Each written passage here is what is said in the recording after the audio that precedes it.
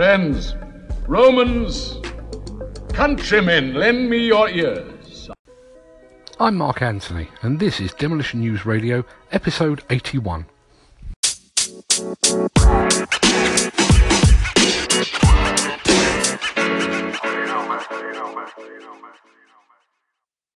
In this episode, the Demolition News Radio business briefing for January 2018. This business briefing is brought to you in conjunction with market intelligence provider The Builders Conference and by BC Live, the only real-time league table of new contract awards in the UK construction industry. Visit bclive.co.uk to find out more. Carillion has gone to the wall. The curse of Brexit is hanging over the UK economy like a freshly sharpened sword of Damocles, and every utterance from the US President appears determined to push us closer to the edge of nuclear Armageddon. And yet, the UK construction industry has just posted a creditable monthly new contract awards total that once again demonstrates the resilience of the sector.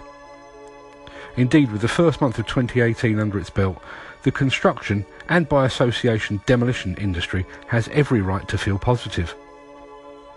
The housing sector once again led the charge, contributing £1.2 billion to the monthly total that crept past the £4 billion mark once again. The education sector added almost £700 million to that total, with offices, rail, health and welfare and air transport also making notable contributions. Greater London once again reclaimed its crown as the nation's most active region, with more than £1 billion worth of new contract awards let in the capital during the month.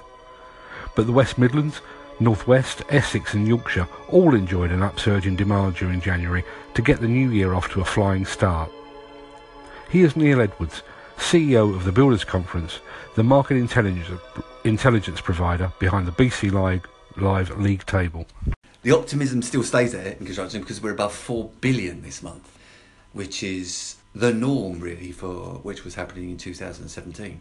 It's been a fairly good month, and January is a slow start sometimes as well, with people coming back at different times, whether it be due to leave or whatever, but it has been a fairly good month. There was also over 300 businesses that we've researched that have secured new contracts this month, which is fairly significant and a good start. And now, a word from our sponsor. CanTrack Global provides the only tracking device capable of working on demolition equipment and attachments out of the box. Its super rugged design is fully waterproof and provides both the equipment location and the ability to recover in the event of a theft. Attachment recoveries were up 220% in 2016. See cantrackglobal.com or Google the CanTrack asset to find out more. And while we're being upbeat, let's maintain that positivity with some news of our own. Earlier today, the final categories for the first ever British Demolition Awards were agreed and announced.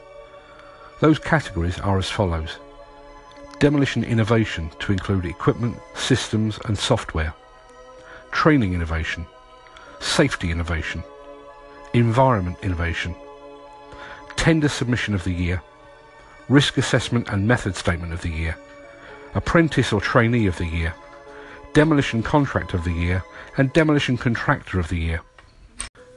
Details of how to enter will follow within the next week on demolitionnews.com and on our various social media feeds, in addition to here on Demolition News Radio.